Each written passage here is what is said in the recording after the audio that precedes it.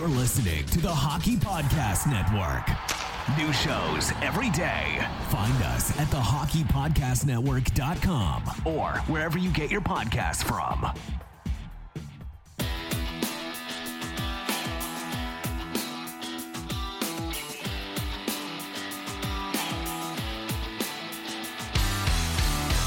Welcome to your Canadiens Connection on Rocket Sports Radio. This premier hockey podcast, featured on allhabs.net, brings you the latest news, in-depth analysis, and expert commentary about the NHL's most storied franchise, the Montreal Canadiens. Hosted by Rick Stevens and Michael Spinella. Our team of credentialed journalists provides behind-the-scenes insight on the Canadiens, designed to inform, entertain, and engage Habs fans around the globe. We are proud to be the trusted source for all things Habs for more than a decade. This is the Canadiens Connection Podcast.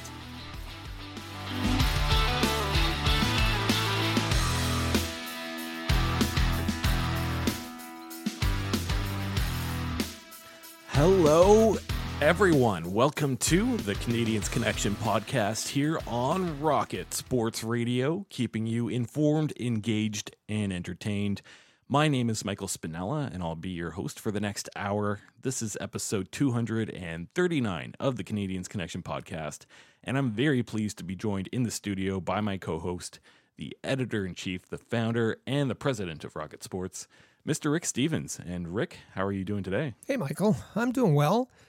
We're beginning the off season, and it's an exciting time for, believe it or not, for the Montreal Canadiens. Even though they're missing the playoffs, there's some important things about to happen.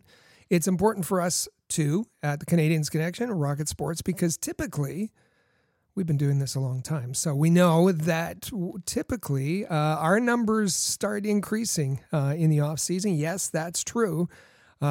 Because we're going to be with you all off season long, and we've been doing this since about 2011. If you're new to the Canadiens Connection, for the last 12 years, there's been a Rocket Sports podcast every Saturday afternoon, and we're going to be here all summer, all off season with you. So welcome, and for those that have been with us a long time, some since 2011, glad to have you back. Yeah, so even when you're out on vacation, out at the beach, you can tune into the Canadiens Connection every single Saturday. So very excited to start this off season. Should be plenty of fun news to talk about. But for now, we have to put a finish to this regular season. We'll get you up to date on the final week of the regular season for the Montreal Canadiens. Plus, there's plenty of Habs prospects to talk about. Segment 2, it's our big topic segment. It's entitled Moving from Development to Ownership.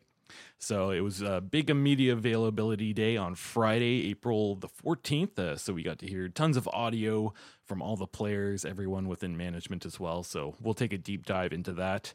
Segment 3, we want to hear from you. It's the Have You Say segment. Our Canadiens Connection question of the week is, the Stanley Cup playoffs start on Monday. Will you be watching? We want to hear from you. And Rick, what's the best way for our listeners to reach out and let us know? Text us. We've set up a Rocket Sports text line. It is 5853-ROCKET, 5853-ROCKET. Easy for you to remember, easy for you to text us. Text us 24 hours a day. If you have a little more to say, you want to send us an email, send us an email at hello@rocketsportsmedia.com. Also, make sure you reach out on social media. Give us a follow at Habs Connection on Twitter, Facebook, and Instagram. Plus, you can check out our website, canadiensconnection.com. So this final week of the regular season, not a great week for the Montreal Canadiens, I'll be honest. They went 0-3 in their final 3 games. Let's go all the way back to April the 8th, where Montreal took a trip into Toronto, and they lose 7-1. The Habs go 0-4 on the power play. Leafs go 4-6 on the power play. And the win was so convincing that Toronto actually put in their emergency backup goaltender into the net. His name is Jet Alexander. He's from the University of Toronto. He played the final minute, so he gets the win in that one. It was, the talent difference was painfully obvious in this game. I was really interested in Brendan Gallagher's post-game comments. He talked about the Leafs. He talked about their core. He talked about their core being a tight-knit group and that they've grown together and progressing together. And, even though it was a 7-1 loss, that made me a bit excited about the Canadiens and how they are beginning that to develop that core, and those group of players are starting to play together and learning how to win together. Yeah, let's just hope that when Montreal gets to that point, they do not enjoy their spring golfing. So a couple of days in between this one, April the 12th was the next game. They go to visit the New York Islanders, and it's another loss. 4-2, again, just kind of outclassed here. Bit of a tough stretch for the Montreal Canadiens, only putting 19 shots on the net. It was a game that didn't mean a whole lot for the Montreal Canadiens, but it meant a lot for the Islanders, and that was clear. It was just, again, a look to the future, and Sean Farrell, I think, got better every single game we saw him. He's got a lot of work to do, but I liked how he worked and battled and played in this one. And the final game of the regular season on April the 13th, Boston comes into Montreal. Lucas Condotta scores on his very first shot in the NHL, and I guess congratulations to Lucas Condotta on that one. Didn't expect him to get a call-up at any point, but nevertheless, nice to see him get a goal. The Habs made this one interesting against the Bruins, holding their power play to 0-5, so I guess a solid penalty kill for Montreal. But again, Boston, just such a good team this year, and a record-setting season for this Boston Bruins team. And they're so good that they can turn it on and off. And I saw that during this game, that they were kind of cruising around lackadaisically, and then they would turn it on when they had to. This was not a game that meant nothing to Boston other than to extend that record that they set. For the Canadiens, yeah, as you said, Lucas Condotta, what a nice way to start his NHL career. Joel Edmondson was in there settling some scores with AJ Green, and his suspendable offense against Mike Hoffman the time before. Sam Montembeault was not very good, ended up with a .762 save percentage. But this was the final game at the Bell Center. There was the picture at the end. The fans saluted the players. There was a lot of players that were injured that joined the shot. And I think what a fitting way to end the season to hear the Carey Price chant from the fans to send this season, to close the book on this season. I thought it was a very nice tribute to Carey Price, who has remained involved, though not playing, who has remained involved this season. So the Canadiens' final record is in. They go 31-45-6. That's 68 points and 28th in the NHL. So in that bottom five for sure. That certainly helps their draft lottery odds. And I think this is about what we were expecting, wasn't it, Rick? It was what we were expecting, and we talked about our preseason predictions in last week's show, and you might want to go listen to that if you haven't had the chance. It's episode 238. And just to put a bow on everything, we predicted that the Canadiens would finish, you and I predicted less than 75 points. I had 73, you had between 70 and 72. They were even worse than that at 68. You came very close at predicting that they would finish in 29th. Amy, 27th. I had 30th. And they're in at 28th with as it turns out, the fifth best lottery odds at 8.5% of getting the first overall pick. I think more importantly, had they won that game against the Bruins, they would have dropped to 7.5%. And that maybe is the difference there is negligible. However, remaining in the top five, I think, could be the difference in getting the player that they want, if they remain at 5, that is. And we'll see. The lottery, less than a month away for the NHL draft lottery. So make sure you check out Habs Notepad and Habs headlines throughout this busy offseason at habshockeyreport.com. Some updates on the Habs roster over the past week. Forwards Jesse Ullinen, Raphael Harvey-Pinard, as well as defenseman Corey Schooneman and goaltender Caden Primo were sent down to Laval last Sunday. That certainly helped Laval make a bit of a playoff push. Send the troops down. Kent Hughes helped out JF Uhl, and it meant, which we'll talk about, a great week for the Laval Rocket. Juraj Slavkovsky skated at Bell Sports Complex on Monday for the first time since sustaining a lower body injury 3 months ago.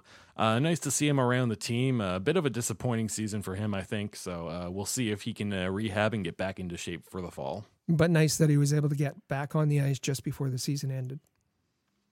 Canadiens recalled forwards Lucas Condata and Joel Teasdale, as well as defenseman Frederick Allard for the final Canadiens game, and they were returned to Laval on Friday. Kind of a weird mix of players being called up. Nice to see Condata scored his first NHL goal, though. Yeah, it looks like they were not wanting to disturb what was going on in Laval. They didn't bring back, Ullinen or Heineman or Harvey-Pinard. They just brought in pieces that could fit in on the fourth line, on the forward or the third pairing. And again, thinking about Laval's playoff hopes. So Alex Belzile was nominated by the Montreal Canadiens for the Bill Masterton Memorial Trophy. The Bill Masterton Memorial Trophy is awarded annually to the NHL Hockey League player who best exemplifies the qualities of perseverance, sportsmanship, and dedication to ice hockey. Why do they pick Alex Belzile? Well, I think it's something to do with the fact that Alex Belzile has been more of a career ECHLer and AHLer. And then he got called up at one point this season, and he was just kind of a mainstay on the fourth line. I don't necessarily like this nomination by the Montreal Canadiens, if I'm being honest. It really feels like there were a lot of other players that were more well-deserving. Last year, Montreal nominated Carey Price, and he actually won. I think that's basically your ideal Bill Masterton Memorial Trophy, a great story there. I can think of a few other players on this Montreal team that I felt maybe persevered a little bit more, or just better stories overall. I don't understand the Alex Belzile nomination. A few names that come to mind. I was wondering maybe about a Sam Montembeault, certainly a guy that has the backing of the media. Last season, he was picked up off of waivers, and he came in this season, played 40 games. The media loves him.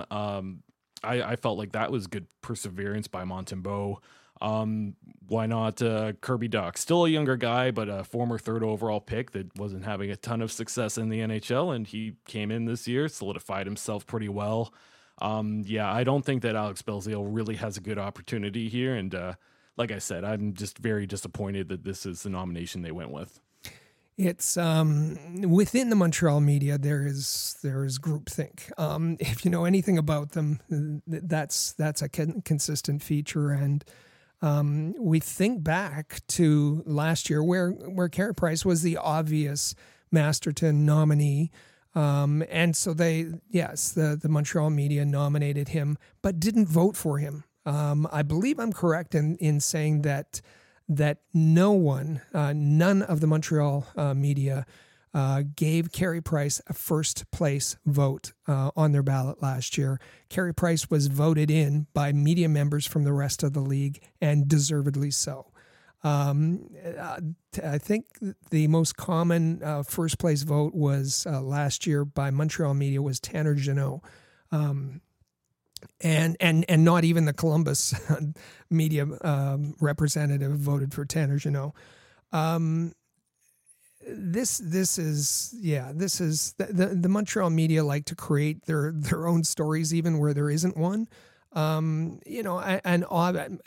Brandon Gallagher's got to be saying, what do I have to do?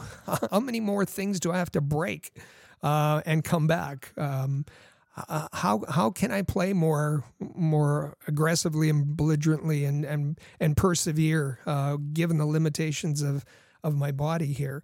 Brandon Gallagher is a poster boy for the Masterton Trophy. I'd even go Jake Evans, who's persevered through how many concussions, and he just keeps doing his thing. Keeps, an unsung. He's an unsung hero for sure. I'm nothing against Alex Belzile.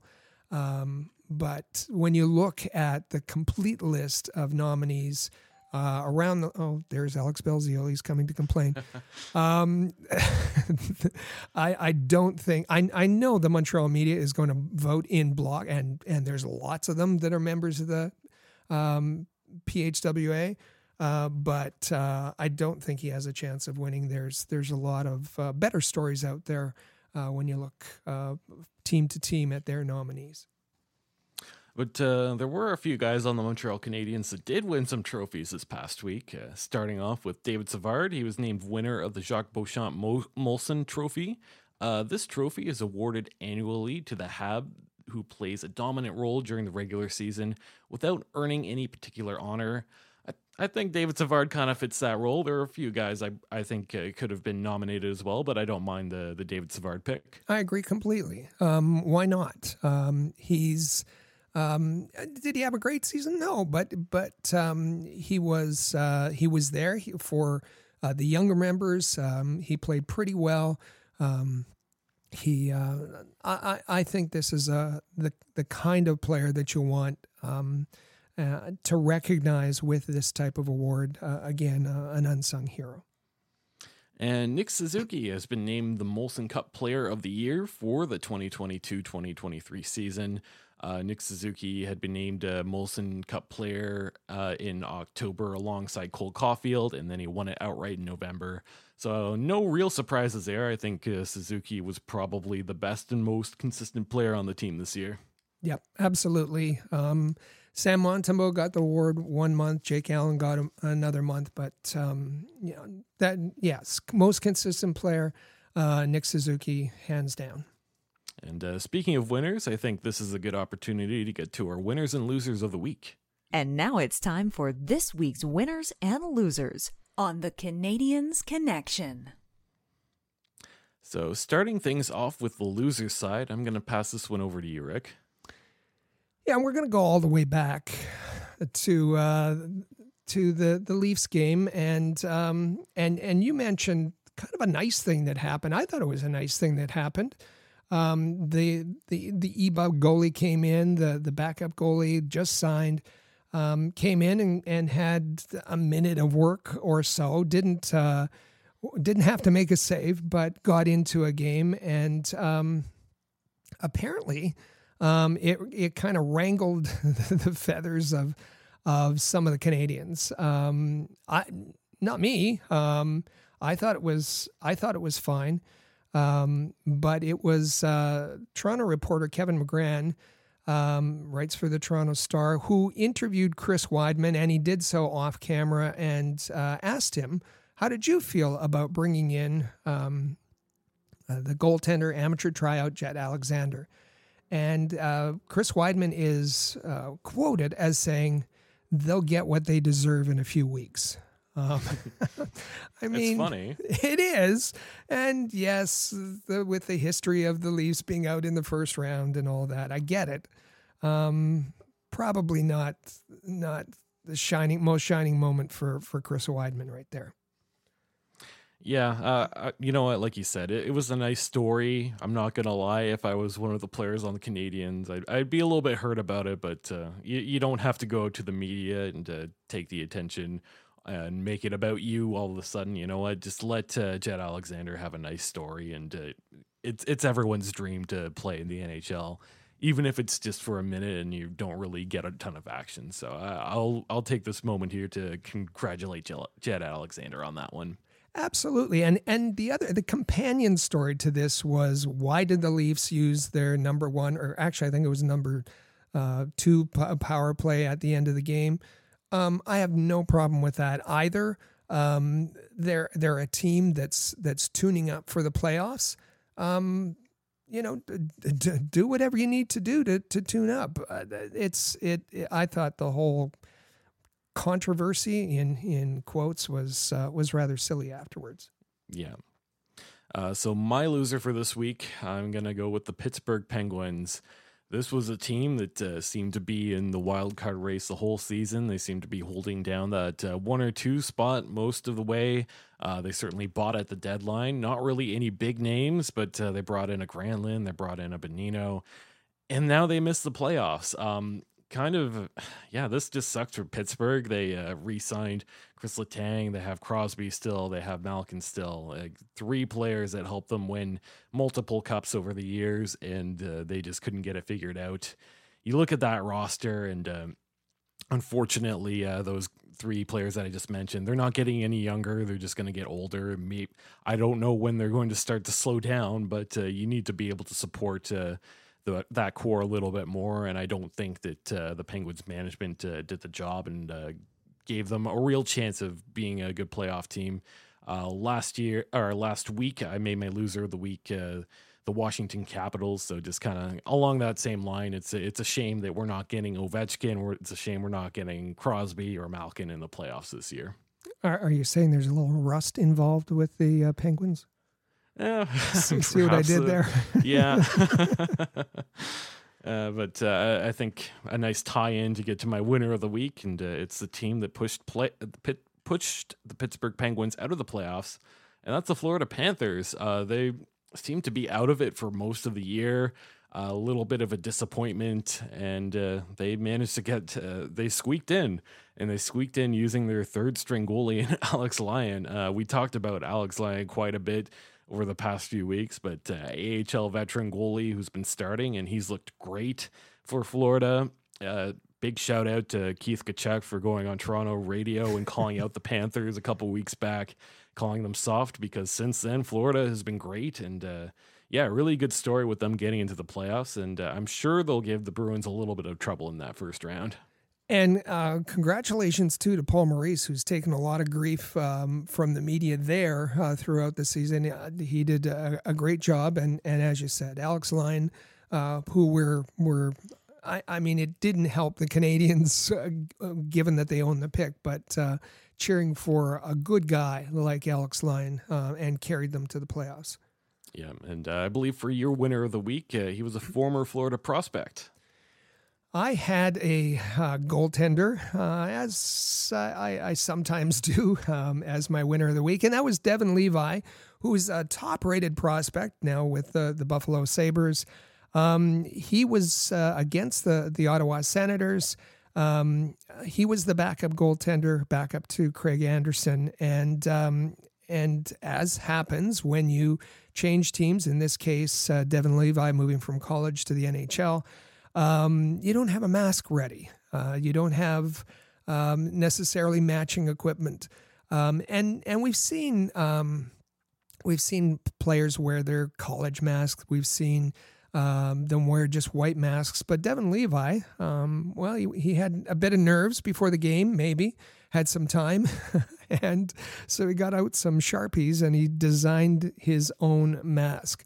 He hand painted, so to speak, his mask, and it's really, if you look it up on the Sabres Twitter feed, it's really quite good for a hand-drawn mask, mostly black, and fitting in with the Sabres theme, and has the logo on there, has looks like lightsabers actually, but I thought he did a great job.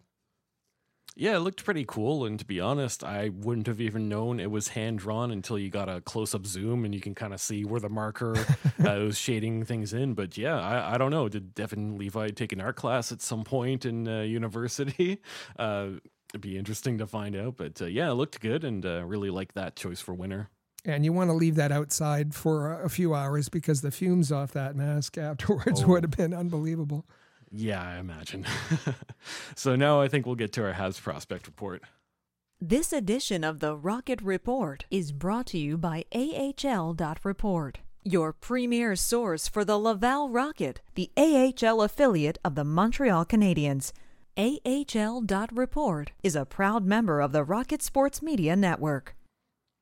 So this was the week of the Laval Rocket. Mm-hmm. They went 4 in a row this week for wins. Not too many times I've been able to say that this season. I think more often than not, it's been kind of the opposite. So starting back April the 8th, Laval goes to visit Syracuse. Kevin Poulin gets a start. And, pretty close game for the most part, but a William Trudeau goal on the power play ends up standing as the winner as Laval wins 5-3. A couple days in between this one, Wilkes-Barre Scranton comes into Laval. Primo gets the start and makes a pretty convincing shutout. 41 saves. Laval wins 4-0. Primo with the shutout. Raphael Harvey-Pinard scored. Jesse Ullinen scored. All three players sent down just before that game. So a nice assist from Kent Hughes on that Exactly. one. Again, a little bit of a break in between here for April 12th. Toronto comes to visit Laval, and Laval wins 6-3. 3 goals for Anthony Richard, 2 goals for Mitchell Stevens. So pretty convincing win for Laval. That was a good game overall. And then on the 14th of April, Syracuse comes to visit, and Laval wins 4-3. Primo with his third straight start. Pierre Dubé scores 2 goals.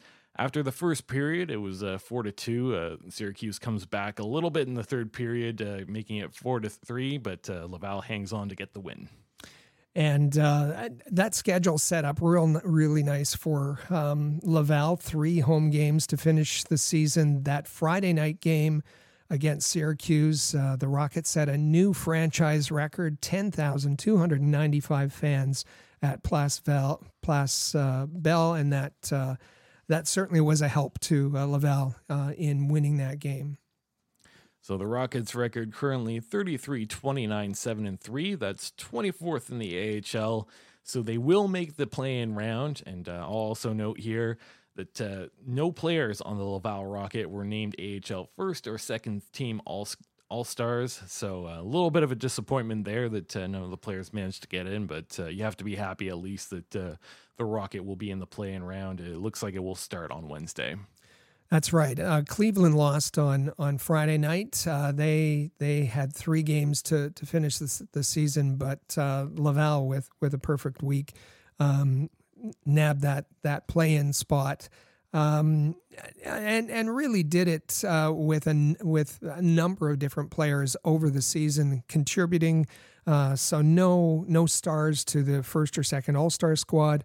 I think a little more concerning for me was that they had no one named to the AHL's all-rookie team, and you want to see your prospects being the stars, and we know that the development was secondary in Laval this season. Unfortunately, hopefully that will change next season. Yeah.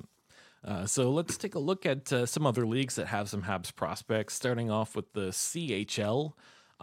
In the Quebec Major Junior League, we have 2 very highly touted Habs prospects in Joshua Waugh and Riley Kidney playing in the playoffs. The second round is underway right now. Drummondville versus Sherbrooke. That's Joshua Waugh. The Sherbrooke is up 1-0 in that series. Joshua Waugh has 1 goal, 1 assist. The series against the Huskies in the Olympique, featuring Riley Kidney playing for the Gatineau Olympique. He has 1 assist, and Gatineau currently leads that 1-0. Heading over to the OHL, it's the Kitchener Rangers versus London Knights. So Philippe Michard versus Logan Mailloux, and it looks like London is up 2-0 in this one. Mailloux's looked great so far. What are your thoughts on this series? Yeah, the London Knights, they scored 8 on Friday night. They are having a time with Kitchener, and Logan Mailloux, as you said, has looked great. It's gotten even, because the score's gotten a little out of hand for both games, it's gotten a little feisty as well. There's been filled penalty boxes, and because these 2 teams are just less than an hour apart, there's an embedded rivalry already. This is a fun series to watch. Yeah, and Owen Beck in the Peterborough Petes versus the Ottawa 67s and Vincennes Roar. Ottawa is up 1-0 in that series. No points for Beck. Vincennes Roar with 2 assists. He's looked pretty good so far in these playoffs. If we want to head out west to the WHL, it's going to be Prince George versus Seattle. Jared Davidson playing with Seattle has 2 assists, and Seattle leads that series 1-0. And that's it's still exciting to me to see all of those Canadiens prospects getting playoff experience in the CHL, in junior hockey. That only means good things for the future. Yeah. And we're going to look at the USHL a little bit too. We don't always get to do that, but we have an update on their playoffs. Right now, Emmett Croteau is a goaltender playing in a series. It's Waterloo versus Omaha. And Rick, I'll get you to put your analysis down on this one. We teased Emmett Croteau as the other unnamed goalie so far during the season. And he gave up 2 goals on 23 shots in that game. With Waterloo winning the first. Again, he'll make the jump to the NCAA next season, and we'll have more to say about him. But we're going to keep an eye on him during this playoff run in the USHL. And speaking of the NCAA Hockey Championship Frozen Four has come to an end, and big congratulations to the Quinnipiac University Bobcats, who beat the University of Minnesota Golden Gophers 3-2 in overtime. Bit of an exciting game.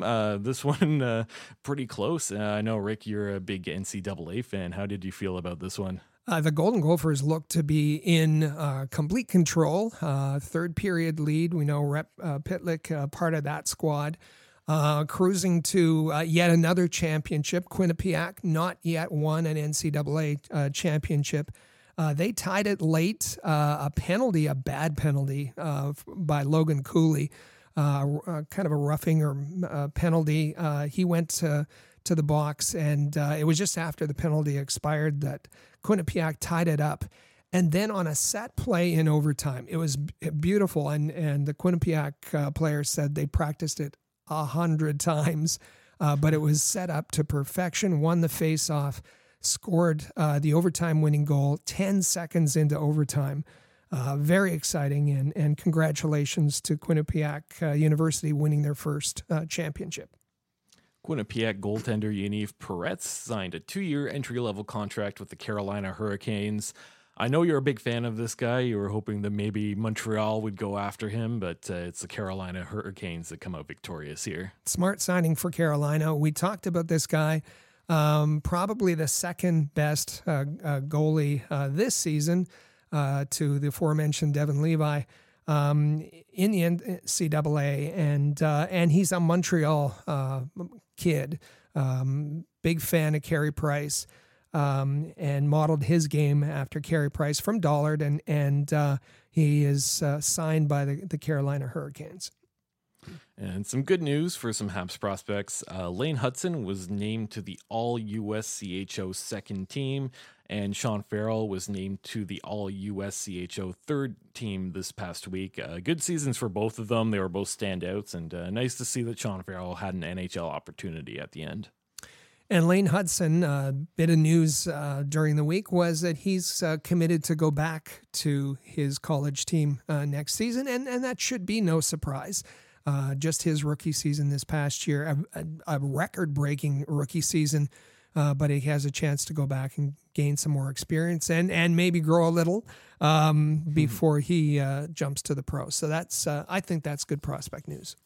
Yeah, so be sure to read all the content at ahl.report. Also listen to and subscribe to the Press Zone. Episodes come out every single Tuesday, hosted by Amy Johnson, Patrick Williams, and you get some Rick Stevens in there as well.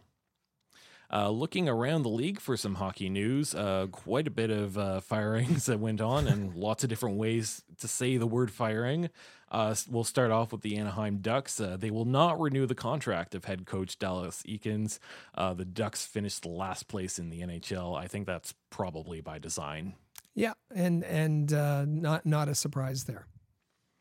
Pittsburgh Penguins have relieved President of Hockey Operations Brian Burke, General Manager Ron Hextall, and Assistant General Manager Chris Proyer of their duties.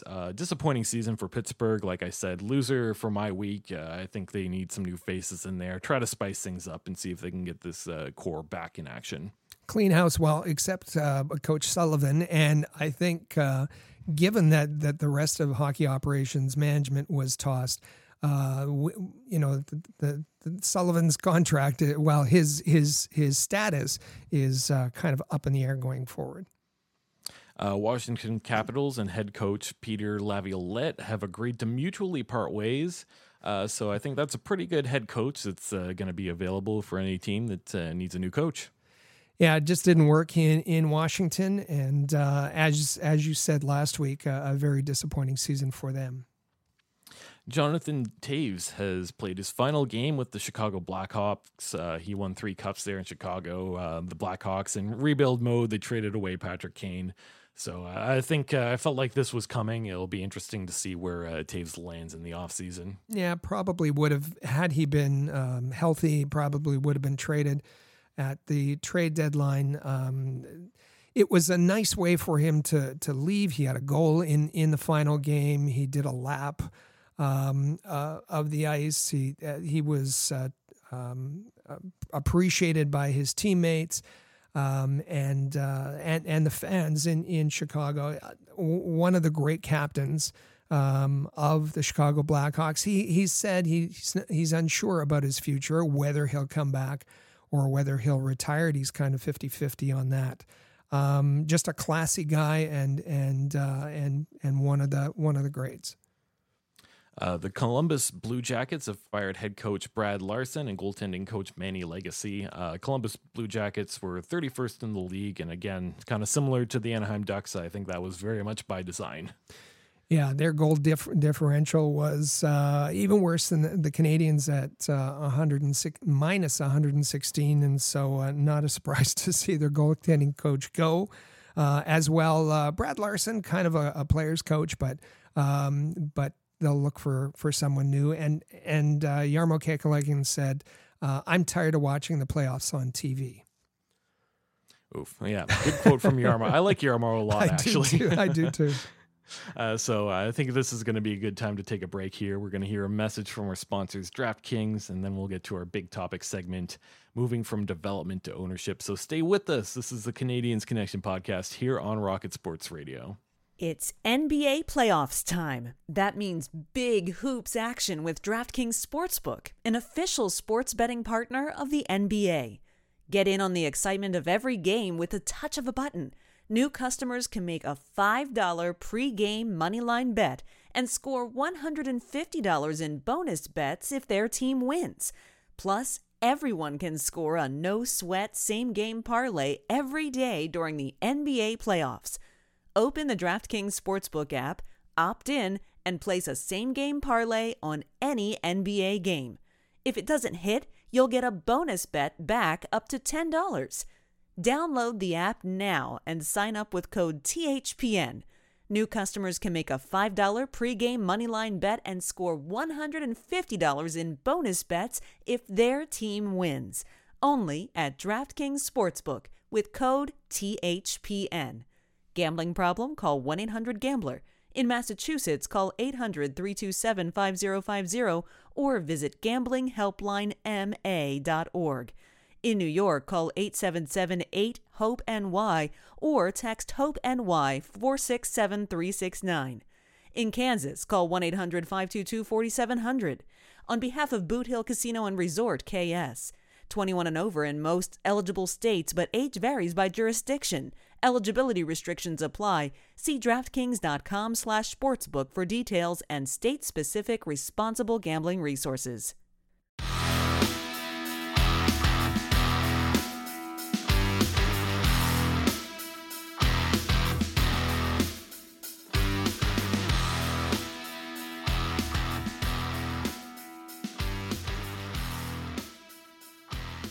Welcome back to the Canadiens Connection podcast here on Rocket Sports Radio.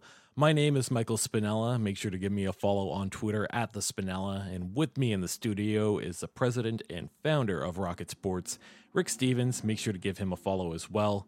You can also follow this podcast at Habs Connection on Twitter, Facebook, and Instagram. Plus, check out the website, CanadiensConnection.com. And a little reminder here to hit that subscribe button for the Canadiens Connection podcast in the player on your favorite podcast app. Like we said off the top of the show, we'll be here right through the summer every single Saturday, and you do not want to miss a single episode. So make sure you hit that subscribe button. And this is our big topic segment, moving from development to ownership. So The Montreal Canadiens 2022-23 season is now over. This was the final week for them. They got to clean out their lockers. Tons of media availabilities on Friday, April the 14th that we're going to talk about. But lots of things for Habs fans to get excited for. The draft lottery is coming up. The actual draft in Nashville, that's going to be a big deal too. And free agency, of course. So plenty of things for Habs fans to still look forward to. But let's start things off by taking a few minutes to review this past season. And starting things off here, what did we learn this past season? There were plenty of things. I think we narrowed down a few things that we did learn. And you know what? We might still have some questions about how some of these will continue to develop, but a few positives, a few negatives here. And Rick, I'll start things off here. The Canadiens have a lot of very talented defensemen right now. And even as rookies, they seemed like they slid in and found a role on this team. Well, we talked about, or I talked about, my philosophy in with respect to development is opportunity, and there was a lot of opportunity for the young defense to get experience, to get valuable NHL experience. And we talked about our predictions last week about we didn't know. Kent Hughes had said that he would be rotating the young defensemen in and out of Laval. That didn't happen for the most part, with the exception of Justin Barron spending time in Laval. But Caden Gooley was solid right away. He was an NHL defenseman right away. He made a difference, and he was probably the Canadiens' best defenseman or most impactful defenseman when he was in the lineup. Jordan Harris, he took a little bit of time to get his feet under him, but he brought a unique kind of skill, and he looked like an NHL defenseman. He's a little bit undersized, but he's a beast in the weight room, and he showed that he can use his size effectively. Justin Barron, there's few on the Canadiens who can make that first pass like him, can move the puck like him. He has some deficiencies on the defensive side. But for all three of those players, what an incredible amount of experience that they got. And it was, we're not even talking yet about Arbor Xhekaj and Jonathan Kovacevic, who each progressed as well. But I'm thinking of those players as kind of, maybe your sixth defenseman, maybe your seventh defenseman going forward. But Gooley, Harris, Barron, they established themselves that they are going to be part of this defense core. And in the future, the opportunity to add a Logan Mailloux and a Lane Hudson. These guys are here to stay. Yeah, I think you go back to that preseason, and we were almost worried that there were going to be too many young defensemen. But after a couple of games into this regular season, I felt like, okay, there's not enough. These guys are clearly better than the veterans right now. So nice to watch how these guys developed, and looking forward to see how they can progress next year. The next thing is Nick Suzuki. I think we all had a suspicion that this was going to be the case, but Nick Suzuki, definitely one of the most consistent players on the team, and really just a stabilizing force for them. 63 points on the year. The next closest guy was Doc with 38 points, so not really particularly even close. But how did you feel about Nick Suzuki? Well, when you look at other number one centers on contending teams, Nick Suzuki, his numbers pale in comparison.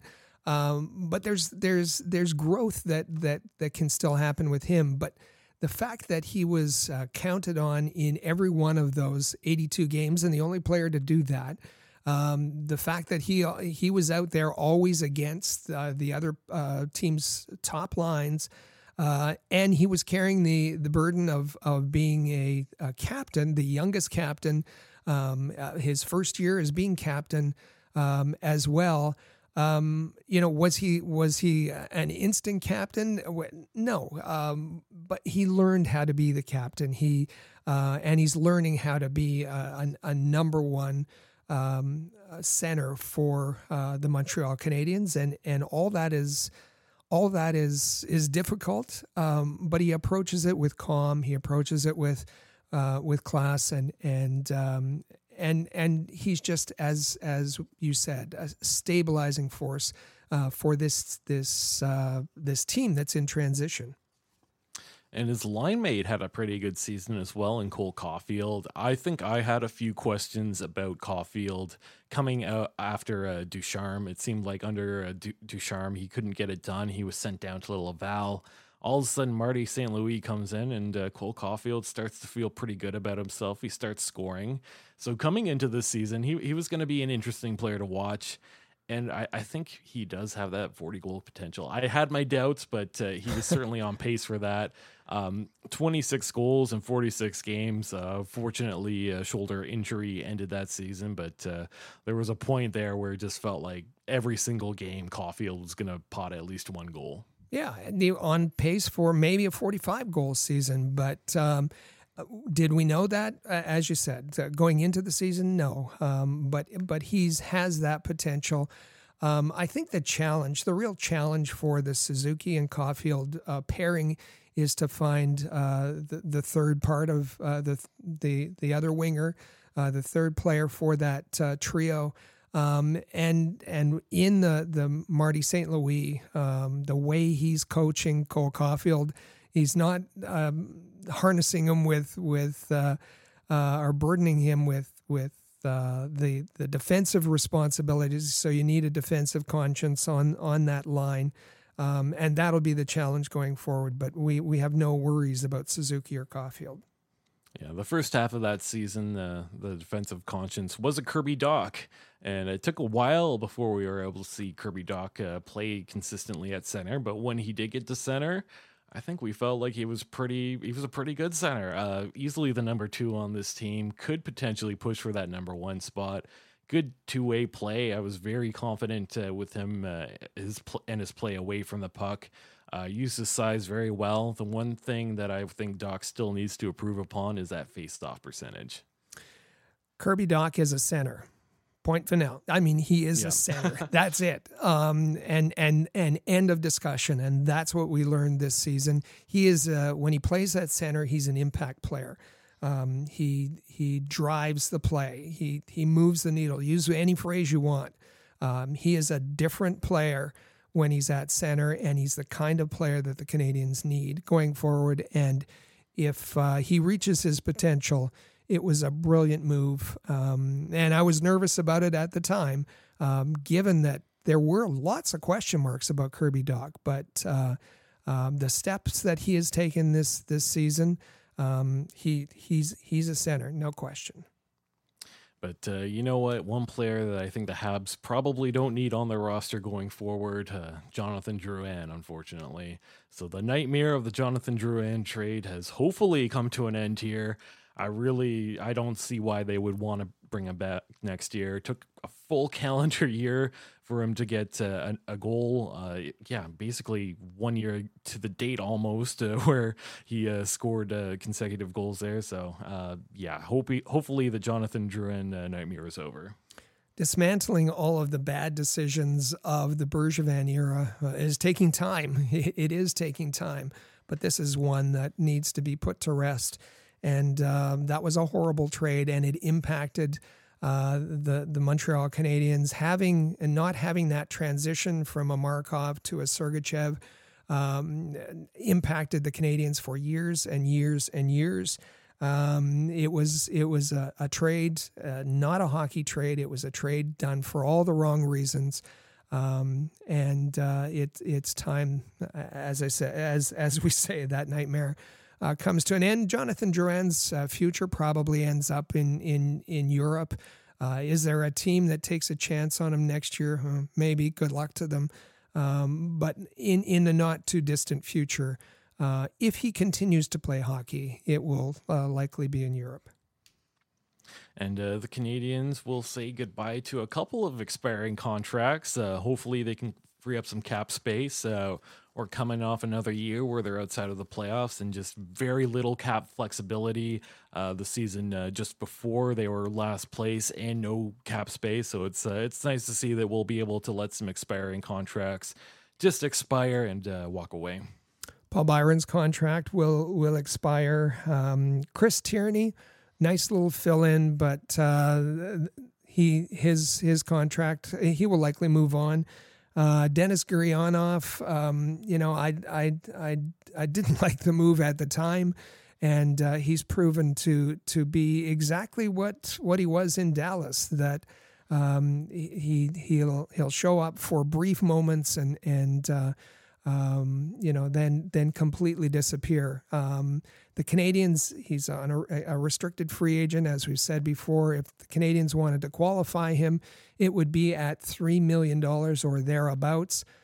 There's not a chance that they will. If they bring him back at all, it would be, as a free agent, as an unrestricted free agent at much less money than that. But I think that the Canadiens in their prospects have a number of players who could do the job, do a better job than Denis Gurianov.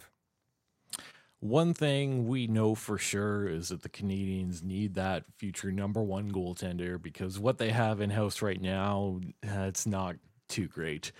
Jake Allen, his record on this season is a 3.55 goals against average, a .891 save percentage. He did his best. He stole some games at times. He was a Molson Cup winner, but unfortunately, at this point in his career, certainly better suited as a backup. He's a veteran guy. He's been around a while, and his brand new contract actually will kick in next season, and it looks like he's getting a bit of a raise. So I don't think that Allen's going to be going anywhere. Montembeault, his save percentage, 9.01, goals against average was 3.42. So it is pretty similar to what Allen was able to do. And I know a lot of people are saying, Montembeault's the number one goalie of the future. I don't see it. His numbers just aren't good enough. And fundamentally, he's just not a good enough goalie. Although I will say he surpassed my expectations a little bit, playing 40 games. I think he could be an all right backup going forward. And of course, Caden Primo, I've not seen enough from him to make me think that he's an NHL goaltender.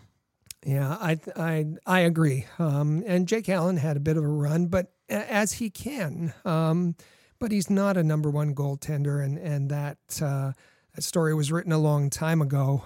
Sam Montembeault, put all the lipstick you want on the pig. It is what it is. There isn't this remarkable transformation to a sparkling number one goaltender.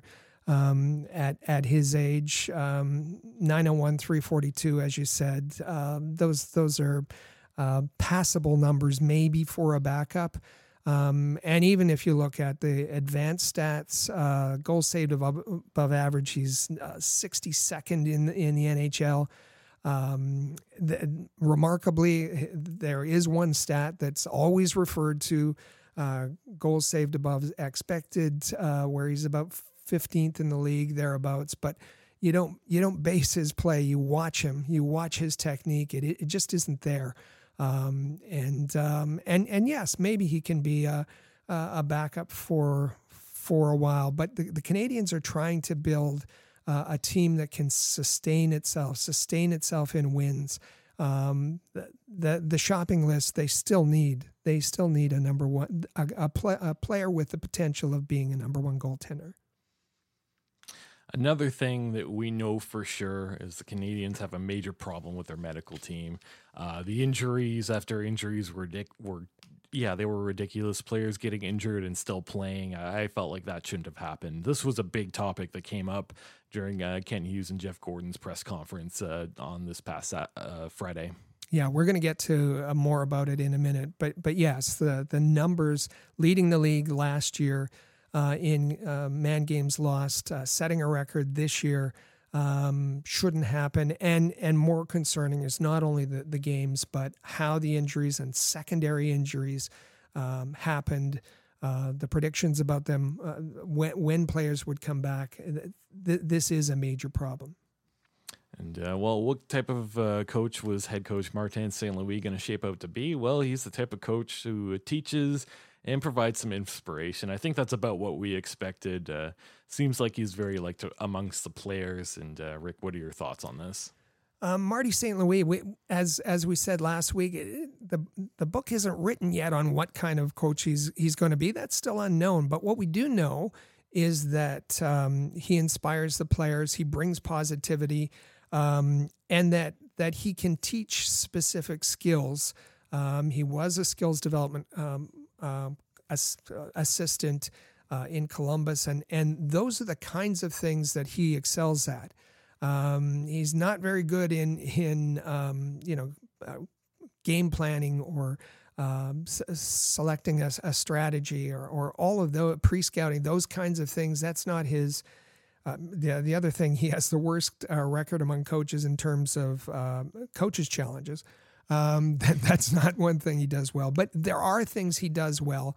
And the Canadiens need someone else. Special teams, they need someone who can help them in special teams. They need someone who can, and it's typically the head coach who designs the game strategy, the game planning. I hope that they augment their assistants with some. Marty's not going anywhere, so they need to augment their assistants with someone who has the skills that can make up for Marty's deficits. And I know fans can be a little bit impatient about rebuilding, and it might not always be fun to try and watch. But you know what? The Montreal Canadiens can be kind of entertaining during this rebuild. They had plenty of games where they were right in it until the end, and they made things exciting. I'll admit, though, there were a couple months in there, particularly December, January, where it was a little bit rough, but you know what? Overall, I think they took a little bit of a step forward this season. Definitely not as bad as they were the year before. Management set forth its expectations. They said it was going to be a season all about development, that results weren't going to be the focus. And those adjusted expectations, fans bought in. Whether they'll do the same next year, that's a big question. But yes, the Canadiens were, for the most part, competitive. It's not easy to see them going on losing streaks, and especially around the holidays, they were getting beat up pretty badly. But for the most part, this was an entertaining season for fans. So Friday, April the 15th, was the end of season media availability for the players and most of the management. We got to hear from many of them, and they had some interesting things to say. We'll start things off with Paul Byron. Byron has been placed on IR for the better part of the last two seasons. He's set to become a free agent this offseason. And Rick, what did he have to say? Well, Paul Byron would like to play. He would like to come back and be a player. But every time he goes on the ice, he feels pain. And that's not likely to change. That's not going to be improved by surgery. He doesn't have any surgery scheduled in the future. He said it's just simply years of wear and tear. So his preference is to be part of the team going forward. If he's not able to continue playing, he wants to stay with the Canadiens and transition to some other kind of role. Maybe into player development, although he wouldn't be like a Rob Ramage on the ice or an Adam Nicholas on the ice, a different kind of role. And he spent a lot of time this past season in the box with Jeff Gorton and Kent Hughes, and learning about how to break down games and that sort of thing. He would like to stay part of the organization. He's a smart guy. It would probably be a good decision to have him around. Yeah, I like Paul Byron. He seems like he's got a good hockey IQ, so I can see him being someone that can transition into the office fairly smooth. So we'll look forward to seeing what is able to happen there. Another player that had a season derailed by injuries, Sean Monahan. He was somebody that we were hoping could be flipped out at the deadline for a big return. Fortunately, injuries did not allow that to happen, and we get to hear from him a little bit too. I would love to come back here. It's a special place to play. I mean, I didn't get to play enough. It's you get chills walking out in the Bell Center ice, so I think I would love to come back, and we'll see if we can make something work. So speaking very positively about coming back, and he would come back as a free agent at certainly less money than he finished out the year at. he talked about how it was a long year, that it was a grind, that whole recovery process was difficult. We remember that he had a foot injury. He was in a boot, broken foot. But he walked into Calgary and in a boot and discarded it and played that game. Was that smart? He looks at that situation. It meant the world to him to play in that game, but he regrets it now because it led to a groin injury and an injury that kept him out the rest of the season. He wasn't available for trade at the trade deadline. He said that injury is almost healed and he expects to be back on the ice soon and will have a full summer to get back to normal. I think it's we talked about if there was one player to bring back, maybe a Sean Monahan would be that player. The effect that he had was very positive. He seems to like playing in Montreal, but if someone reaches out to him in free agency and says, yeah, but you have an opportunity to win a cup here, that's pretty attractive too. So don't maybe pencil him into your roster for next year, but don't write it in marker just yet. Yeah, I feel like if he does come back next year, it's going to be pretty similar to what we were hoping to do with him this year and flipping him out to a contender at the deadline anyway. So I wouldn't mind any of that. We get to hear from Jake Allen as well. Like I said earlier, his contract kicks in at the beginning of next season. I wouldn't expect him to be going anywhere. And Rick, what did Jake Allen have to say? He expects to be back, and most of his press conference was he was talking about the young defense and how well they played in front of him. He said, he had to be on his toes at times because they don't play predictably necessarily, but he was very complimentary to them. And I think the key point, and you mentioned it, was that his salary moves from $2.8 million to $3.8 million starting next year for the next 2 years. Is Jake Allen a $3.8 million goaltender anymore? Probably not. So he might be. Will he be offered in the offseason, or would this be something that would wait until the trade deadline? But I expect that Jake is going to be a player that Kent Hughes will try to move at some point. We also hear from Jonathan Drouin. Drouin's a player who's been here for about 6 years. He went on that Wild Cup run a couple years back. Surely he has something interesting to say about Montreal, no? It was very interesting. He said that he's enjoyed his time. He's been in Montreal for 6 years. He said that it probably took him about a good 3 to 4 years to get used to playing in Montreal, and that was his reason for why he didn't make the kind of impact that was expected out of him. And he said, whatever your expectations were of him, his were higher. He said, looking back, that he's made a lot of good friends, and when he's 60 and looking back at his career, that's what he's going to remember, is the good friends that he made. He said that he thinks that he can still play in the NHL. He doesn't know whether there'll be opportunities or not. Yeah, so like I said, set to become a free agent this summer, and I'll be certainly monitoring him to see if anyone bites. We hear from Brendan Gallagher as well. Gallagher is a player where injuries have been a big issue for him the last couple of years. He only got into 37 games this year, and we found out from Kent Hughes and Jeff Gordon that he actually played while he was injured for a little bit. We'll hear from Brendan Gallagher on his injuries. I don't know what it was, game 12 maybe against Vancouver, blocked a shot and broke my ankle at the time. So I played with it for a month. Kind of figured out it wasn't working so well. Tried to take a month off.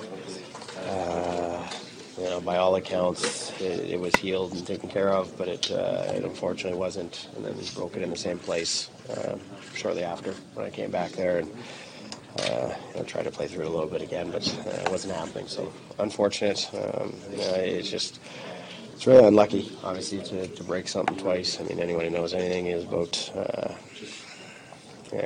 you break a bone, it heals, and it's supposed to be stronger. So unfortunately, I just dealt with that this year. And the positive side of it, everything I had been dealing with in the past was all good this year, and not a lot of wear and tear on that, but very frustrating. Obviously, missed so many games with something that you feel you would like to heal quick. So, and I should say all of that noise in the room, not our doing, but Brendan Gallagher, you can hear that he's just kind of looking back, and it was like, what happened? The rest of me was fine, but it was just this silly ankle thing that he broke when blocking a shot. Game 12 in Vancouver. The thing that bothers me here is he played on it for a month. He played on a broken ankle. It's a Bobby Bond kind of thing for a month. And then he took a month off and let it heal. And then when he came back, he broke it again in the same place, or he was asked, or was it just not properly healed and you came back too soon? And he said, well, I don't know. Was there another incident, a similar incident that broke your ankle? He said he didn't know.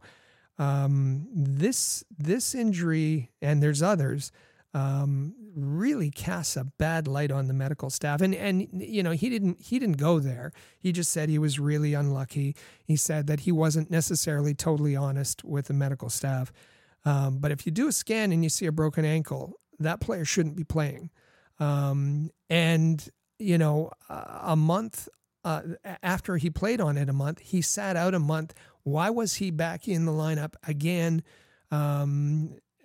if it wasn't healed properly and there was opportunity for it to be rebroken or if it wasn't set properly? Anyway, this one was really concerning, and it comes up later. It was an injury that Kent Hughes and Jeff Gordon were asked about specifically. Yeah, we'll certainly circle back to that in a little bit. Kirby Dach, someone else we got to hear from. It was really nice to see that this trade worked out very well for the Montreal Canadiens and that he fit in at center. What did Kirby Dach have to say about this season? He's very quiet, and he doesn't give you too much in interviews. He was asked about center or wing, and he said, how much fun it was to play with Suzuki and Caulfield. But he said, I'm a natural center. And yes, obviously that's where he prefers to play. He said that what he learned this last year was not to run around and chase hits, but to play hard, play strong, play big. Those were his words, to create more space for himself. And he thought that he was able to do that and take a first step to being an impact player, but kind of acknowledge that he wasn't quite there yet or wasn't able to do that consistently. The other thing that was a bit concerning here was that he had confirmed that he had suffered a concussion, and that's what kept him out of the lineup. We heard from Cole Caulfield a little bit too. He's an RFA at the end of this season. I think this season he proved that he was a really good goal scorer, like we talk about. And Rick, what did we hear from Caulfield? Another player that doesn't say a whole lot, that kind of puts out the canned lines. He was obviously asked about his contract and the negotiations. He said he's not really been involved all that much, that his focus is on his rehab. He said, he's not concerned at all. There's no rush by either side. He says it will get done. On his injury, on his rehab, he expects to have a full season of off season of training and will be ready for training camp. As part of that, he said that he's got the all clear to play golf as of June 1st. So he expects that he'll be shooting some pucks by then as well. He said that he'll be back home in Wisconsin for the summer, won't be hanging around in Montreal. somebody who's been swarmed with the trade rumors pretty much since the beginning of the season, Josh Anderson. Tough year for him, having to deal with all these rumors. I don't know. It feels like at some point there might be a trade coming up, right? Yeah, let's listen to this because Josh Anderson was not a happy boy on Friday. To be honest with you, I'm not going to get into details of that. You know, you guys had your time at the trade deadline and brought out all these rumors. Sign a long-term contract. I'm here for the next 4 years. I'm a Montreal Canadien. And I'm here. I'm in the present. Ready to win. And whatever you guys want to write, stories or whatnot, trade rumors, for now I'm Montreal Canadiens. So. All right.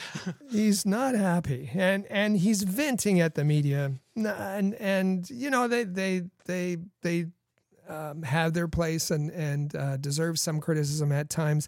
In this respect, talking about you came up with your stories at the trade deadline, and you ran with them, and you write whatever you want, whether it's true or not. All of that kind of stuff was kind of a bit over the top.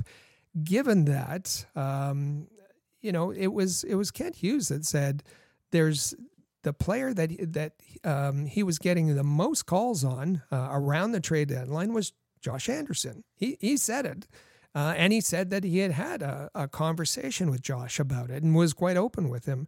So this wasn't, in this case, it wasn't media generated necessarily.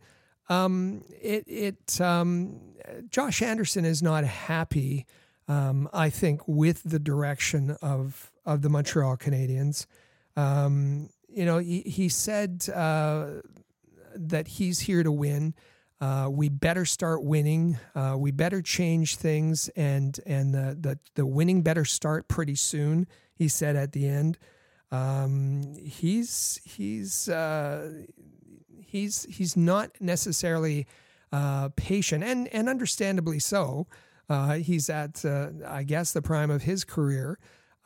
Is he a top six player on a contending team? No, he's not. He's just not consistent enough for that. But when he turns it on and for the playoffs, maybe he could be that person, that player that would be very desirable. And for sure, Kent Hughes had offers on him. Kent Hughes had a price in mind. It didn't happen. Kent Hughes probably feels that he can get that price more likely with more bidders in the offseason. We'll see what happens there. But Josh Anderson is not happy. He said he's a Montreal Canadien for now. And the other thing he said, we know that he's been out with a high ankle sprain, wearing a walking boot. He expects to be out of the walking boot in 3 or 4 weeks, and then be able to skate sometime after that, and expects to be good to go by training camp. But will it be at the Montreal Canadiens training camp or somewhere else? Josh Anderson is impatient, and I think he wants to be elsewhere with a team that's going somewhere right away. Yeah, somebody who was a little less emotional with the Montreal media, Mike Matheson. Matheson was, of course, a big piece acquired back in the Jeff Petrie trade.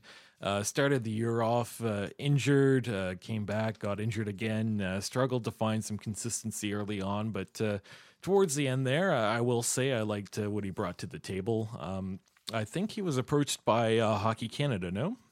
He was to join Team Canada for the World Championships. He said he hasn't yet made a decision, and that he would talk to family and then make a decision on whether he'll be joining them or not. Another defenseman, Joel Edmondson. This is a player that at times was injured this year. He seems like maybe his body's getting the best of him a little bit, but certainly part of the leadership core, and he's going to be back next year, I believe. Yes, maybe. he expects to be back, but I think the two players who weren't necessarily on the same page about the patient approach If there were in the media availability were Josh Anderson and Joel Edmondson. Joel Edmondson is always going to say the right thing, but I thought it was interesting that the quote that he had on Friday was some of the guys here at the peak of their careers, it's difficult for them to be part of a reconstruction. Some nights it's frustrating, but we have to take a step back and look at the bigger picture. So when they step back and take a look at the bigger picture and what it means for the Montreal Canadiens, they can convince themselves, they can understand. But if they think about their personal situation, it's not the best for a player like Joel Edmondson, who, his back is, it's difficult for him to play, and he's got to wonder how many years that he has left. And again, Josh Anderson, and I just found his quote here, where he agrees, I think, with Joel Edmondson, saying we have to be better. Finishing at the bottom of the league is not synonymous with success. We have come here, we have come to Montreal to win.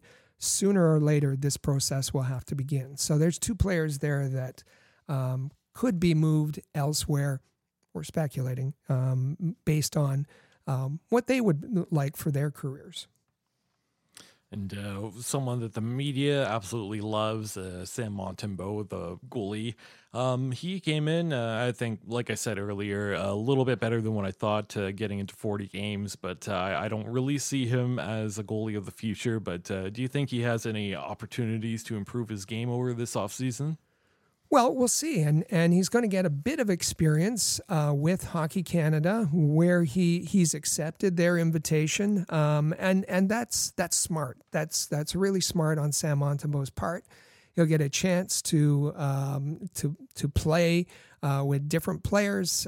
We don't know where he's going to be in the goalie rotation for Team Canada, but he'll get to learn from other goaltenders, and to get that.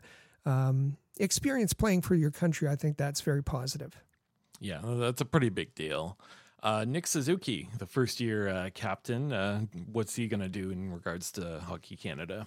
Well, he played all 82 games, and he said he's a little banged up. Didn't necessarily say that there's an injury, but said that it's been a long season, so he wants to rest. He's not going to play for Team Canada. He talked a lot in his media availability about learning to be a captain. And I think he took the first steps this year and is taking, he said he was pretty uncomfortable the first few weeks, but he grew into the role as it went along. He's going to be around, as he did last offseason, he's going to be around Montreal. So you're going to be seeing him at the events. He's really looking forward to F1 this summer. So Marty St. Louis, the head coach of the Montreal Canadiens, surely he would have had something interesting to say during this end of the season availability. And you know what we talked about last year, that we'd like to see Marty spend the summer working on, I guess, being a head coach, gaining some experience. What happened here with Marty St. Louis? He bolted right after the Boston game. That was that post game availability was his last interaction with the media. Curiously, he was not part of the media availability for the closeout day. Wasn't there at all, and it was reported that he had declined an invitation from Hockey Canada to be part of their coaching staff. And again, for someone with such little experience as a coach, that would be a great opportunity to learn from other coaches, make relationships. It's not his style. He wants to, I guess, run the show, and being part of a group for Hockey Canada wasn't of interest to him, and it wasn't of interest of him to do a review of the season either. He has started his off season already. All right, straight to the beach, like that style.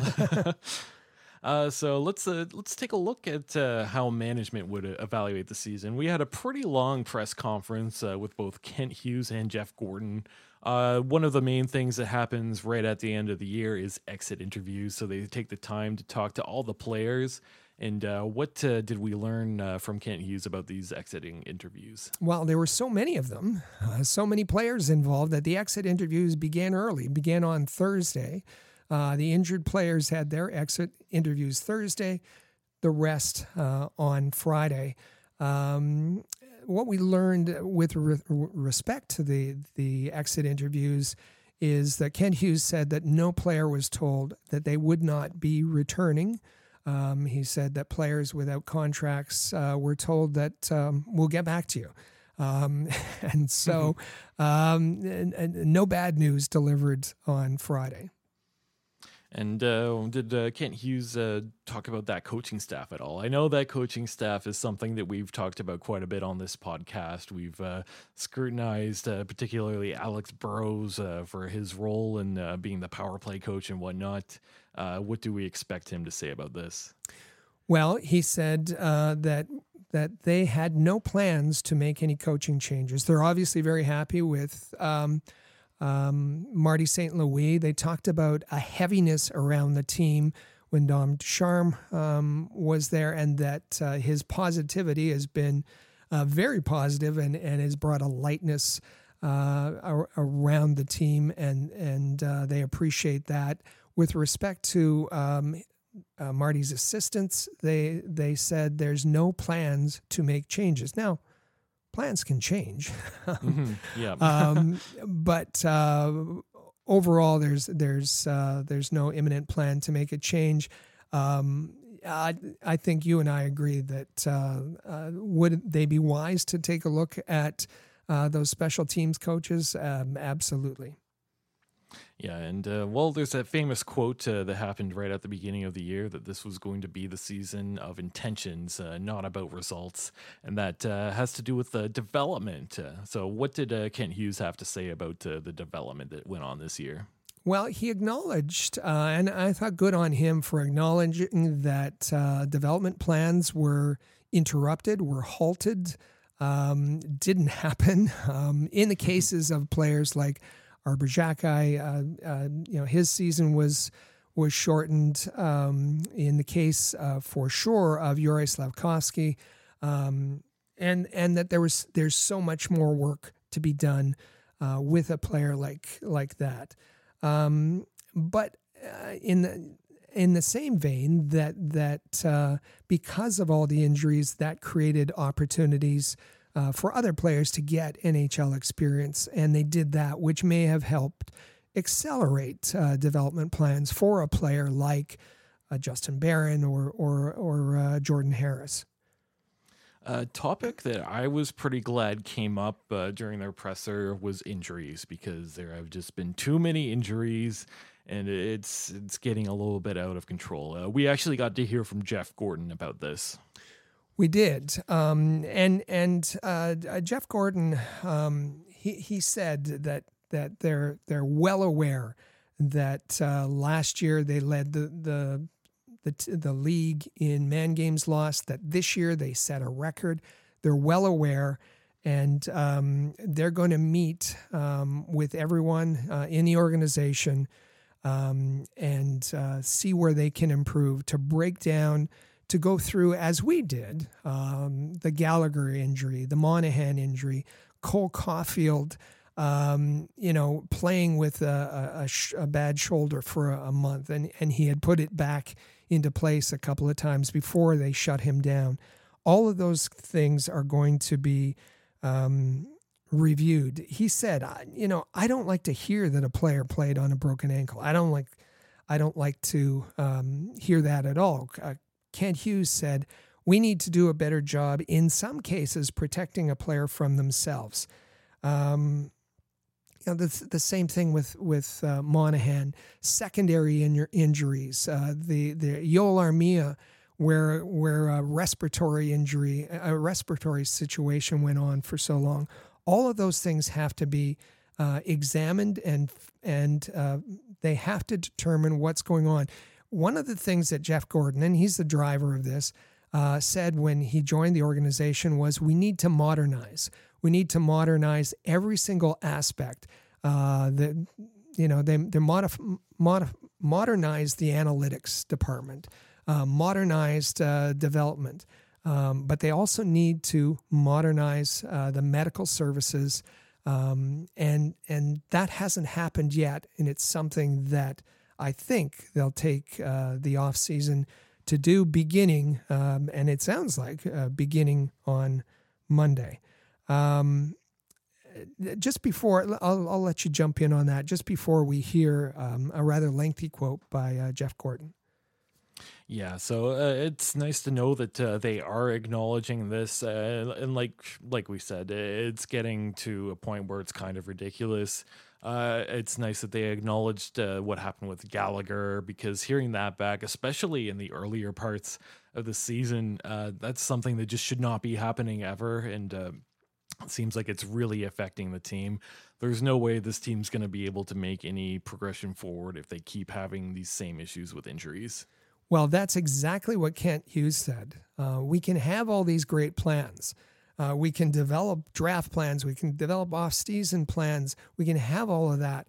But if injuries and injuries to the extent that they've impacted the club over the past 2 seasons, it just derails all our plans. And we have to fix this. It's an absolute priority for the club to change this this medical protocol that just isn't working so far. But speaking of their draft plans and off-season strategy, they were asked about, are you confident about, you won the lottery last year? Are you confident you're going to win it again this year? Kent Hughes wouldn't go that far. He said, that he would look for the tape of what tie he wore and maybe see if that would bring them some luck on the draft lottery. But they're pretty confident of getting a good pick. This is a very good draft, a much better draft than last year. I think it was important for them to end up in the bottom 5. Now that where they sit could be improved by the draft lottery. But also, Jeff Gordon said that he expects that the club will be very active at the draft, and just as active as they were last year when they traded a pick to and Romanoff to eventually get Kirby Dach. He talked about the draft picks, he talked about the prospects and all of this capital that the club has, and wants to, again, leverage it to help move along this rebuild. Yeah, you want to keep an eye on that Florida pick, especially since that pick is going to be outside the top 10. I would not be surprised to see that pick gets moved for a Kirby Dach type situation, player further along in their development, but still pretty young. I think they both acknowledge that was something that they want to continue to try and do. And something I really did like from this press conference is they were pretty open and they were pretty honest about their expectations for next season and how they were going to go about this rebuild. I know that, they said that they know that some fans can be a little bit impatient and they did not want to put a timeline on how long this rebuild would last. This is an audio clip from Jeff Gordon. It's a bit long, a little bit longer than we usually play, just over 2 minutes, but very important. Listen all the way through because it tells you what's going to happen in the summer. It tells you what's going to happen over the next couple of seasons. This lays out pretty clearly the plans for the Canadiens. Well, I mean, I don't know. I don't like to put timetables on something, right? So we're trying to build this thing the right way, and I would say to you that if we just take shortcut, if we did a few things just to appease, just to be a little better, just to make it into the playoffs, I don't think that's going about the right way. I think building, developing, and letting it happen a little bit organically and through our process is the way to go, and I believe in that, and we all believe in that. So we have to, I understand what you're saying, that, our fans have been very supportive. So I agree. I guess je suis d'accord on that one. So I, it's hard. There's no one team that's done it. There's not a blueprint that works the same for everybody. The timelines change. I do believe that a lot of people here, take Kirby Dach, for instance. I believe, we acquired a player with a lot of talent. We hoped that he would be a good player, and I think it's proved that he's a very capable NHL player with a huge upside. Those are the kind of deals we want to move forward, trying to make to move this thing along, and to build a team that's going to sustain itself for a long time and that can, win and compete to win all the time. That's what we're trying to do. So I feel what you're saying, and I understand that at some point the fans are their expectations are gonna be there to win more on a regular basis. But I would just ask for a little more patience and understand that it's coming. It's just I wish it was tomorrow. I hope it's tomorrow. But let's see. Let's see what these guys can do. Let's see what kind of summer we have. Let's see if Ken can make some magic and we'll go forward like that. I believe in this group. I think we have a lot of good players. There's a lot of good things happening. He mentioned New York. It's very similar. I think every day I see a lot of similarities. So it's going to happen. I feel really confident in that. I feel very confident in our coaching staff, our players. We're going in the right direction, and I'm certainly appreciative of our fans, how supportive they've been since I've been here. I can tell you that. So this was, talking about the patience of fans and the support of fans, and that fans have been very good this past season in understanding the direction, but that would they be understanding of another season? And isn't there a trade that you can make that would get you into the playoffs? And aren't there shortcuts you can take? And I really like this answer because he covered all the bases. To me, he covered all the bases here, saying that there's no timetable here. This isn't a 3-year rebuild. This isn't a 5-year rebuild. This isn't a 7-year rebuild. This is a do it right rebuild. And they're not going to take shortcuts. That to do it right, they have to build and develop organically and let it happen. Make the right moves and then let it happen, not according to a schedule. Yes, they would go out and get young players that can be part of that core. And moving forward together. And Kent Hughes talked about it later about, it was one thing to let the players develop this year, but they've got to take ownership, that they're going to take ownership and move together. And that's what Jeff Gordon is talking about, so that the club can sustain itself. It can win all the time, he said. Those teams, we know them, that are always in the playoffs, that always compete, that are always a threat. That's the vision that Jeff Gordon has for the Montreal Canadiens. Thing is, it's going to take more patience from fans and support. And they're not just going to appease fans by making a move that are going to pull them into the playoffs next season. Yeah, I think that's the right thing to do. And you look at some of the teams that are consistent contenders right now. You look at like Tampa's a good example. I think Colorado as well. These are teams that went through lengthy rebuilds and were in the bottom for year after year. And now they're set up to be good for the foreseeable future. So that's probably the model you want to go on. And I like the fact that they're emphasizing that, you need some patience and let's not put a timeline on this. And he added, of course, a little message from Jeff to Kent. Make some magic happen. And I think he was referring to Kirby Dach there, a similar kind of situation. For sure. And I believe we do have a little bit more audio from Kent Hughes, and this one is directed towards the fans. I've always been, and people will say it's I'm playing to the audience, but I've always been of the opinion that the fan base in Montreal is incredibly educated, that they don't just see hockey in terms of wins and losses. there's an importance to the style of play, and that may be in part a product of the heritage of what people see the Montreal Canadiens having represented over their history, not just success, but they did it a certain way. They played a certain way, and the organization always handled itself a certain way.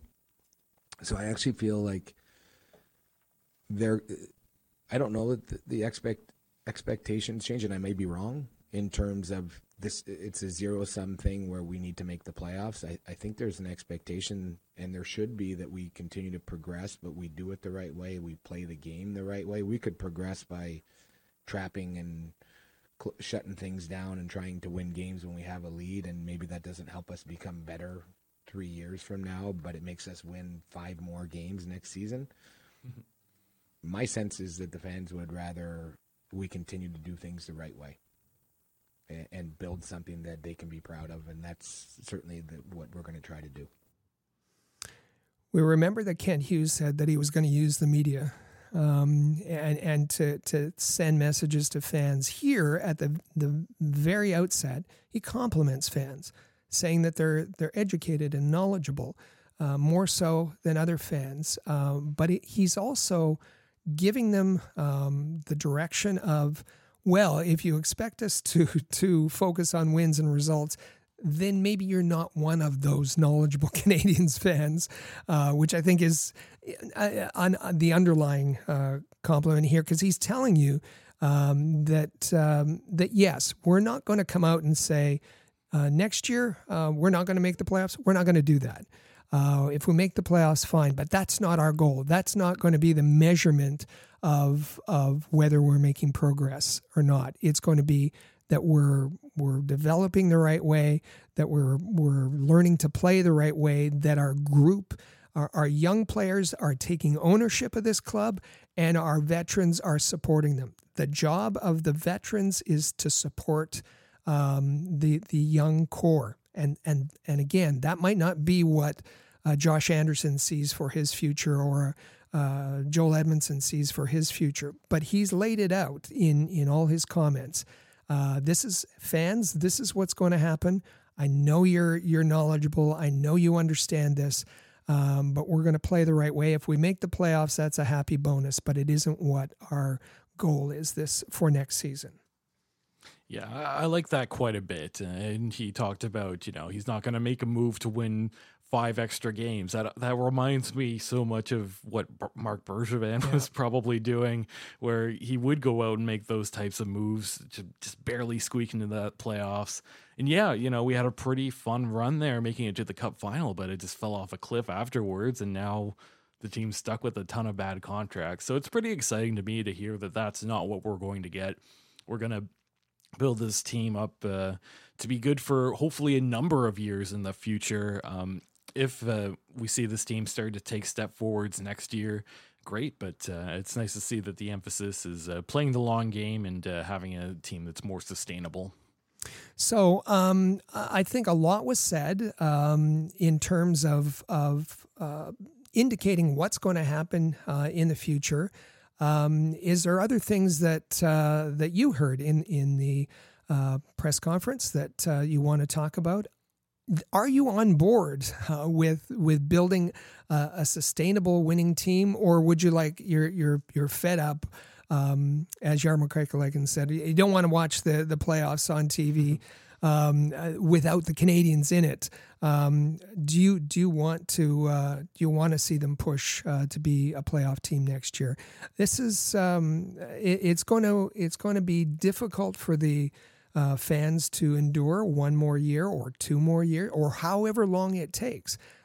So we want to hear directly from you and reach out to us either by email or at 5853-ROCKET.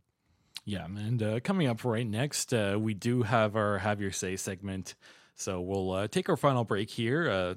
Stay with us. This is the Canadiens Connection podcast here on Rocket Sports Radio. The Canadiens Connection is proud to be a partner of Rocket Sports Media, digital media publishers of sports and entertainment websites. Their mission is to build a worldwide network of sports fans who are informed, engaged, entertained, and connected. Learn more about RSM, its team, and its portfolio of brands at rocketsportsmedia.com. I bet you enjoy sporting your best Habs jerseys, dressing up your kids and pets in the cutest Habs gear, and showing off your decked-out hockey cave or fanning. Well, don't just show your friends, show your Habs. The team at All Habs wants you to boast your finest pictures for our global network of Montreal Canadiens fans. Include the hashtag #ShowYourHabs when posting your fan photos on Twitter, Facebook, or Instagram. Then log on to showyourhabs.com to see your entries, along with photos and posts from Habs fans all over the world. A proud member of the Rocket Sports Media Network. If you're a business owner looking for the perfect platform to reach a targeted audience of customers, Rocket Sports Media is the solution. Our global hockey community provides unmatched social media reach to an attentive demographic of sports and entertainment fans. We can provide visibility to your company, helping you to engage and leverage this prime group of potential clientele. In addition, we also offer sponsorship opportunities for fan events and featured areas of website content, giving you name and logo recognition. Visit rocketsportsmedia.com to contact us regarding this unique marketing opportunity. For the most trusted source of news, analysis, and features about the Montreal Canadiens, their affiliates, and their prospects, log in to allhabs.net, your year-round resource for anything Habs related. That's allhabs.net.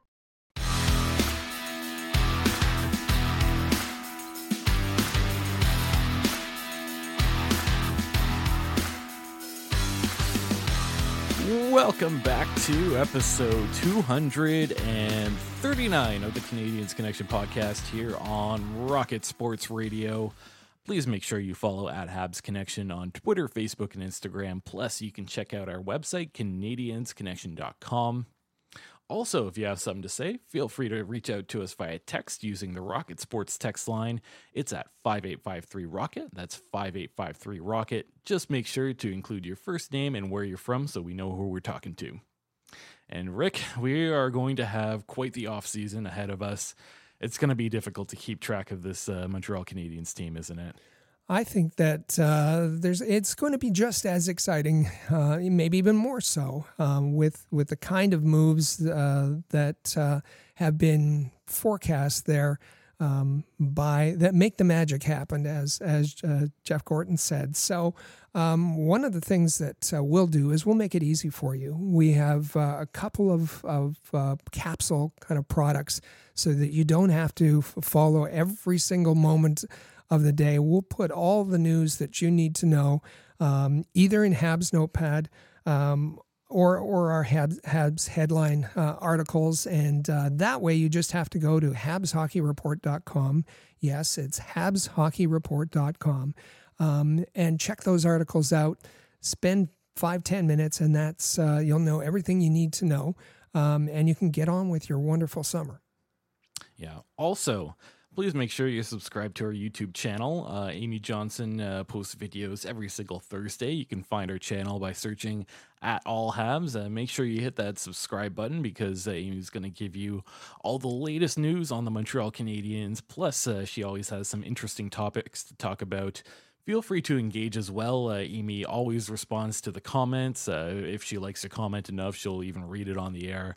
So hit that subscribe button, leave a comment, and we want to know what you have to say about it. Also, please make sure you're subscribed to both of our Rocket Sports Radio podcasts on your favorite podcast app.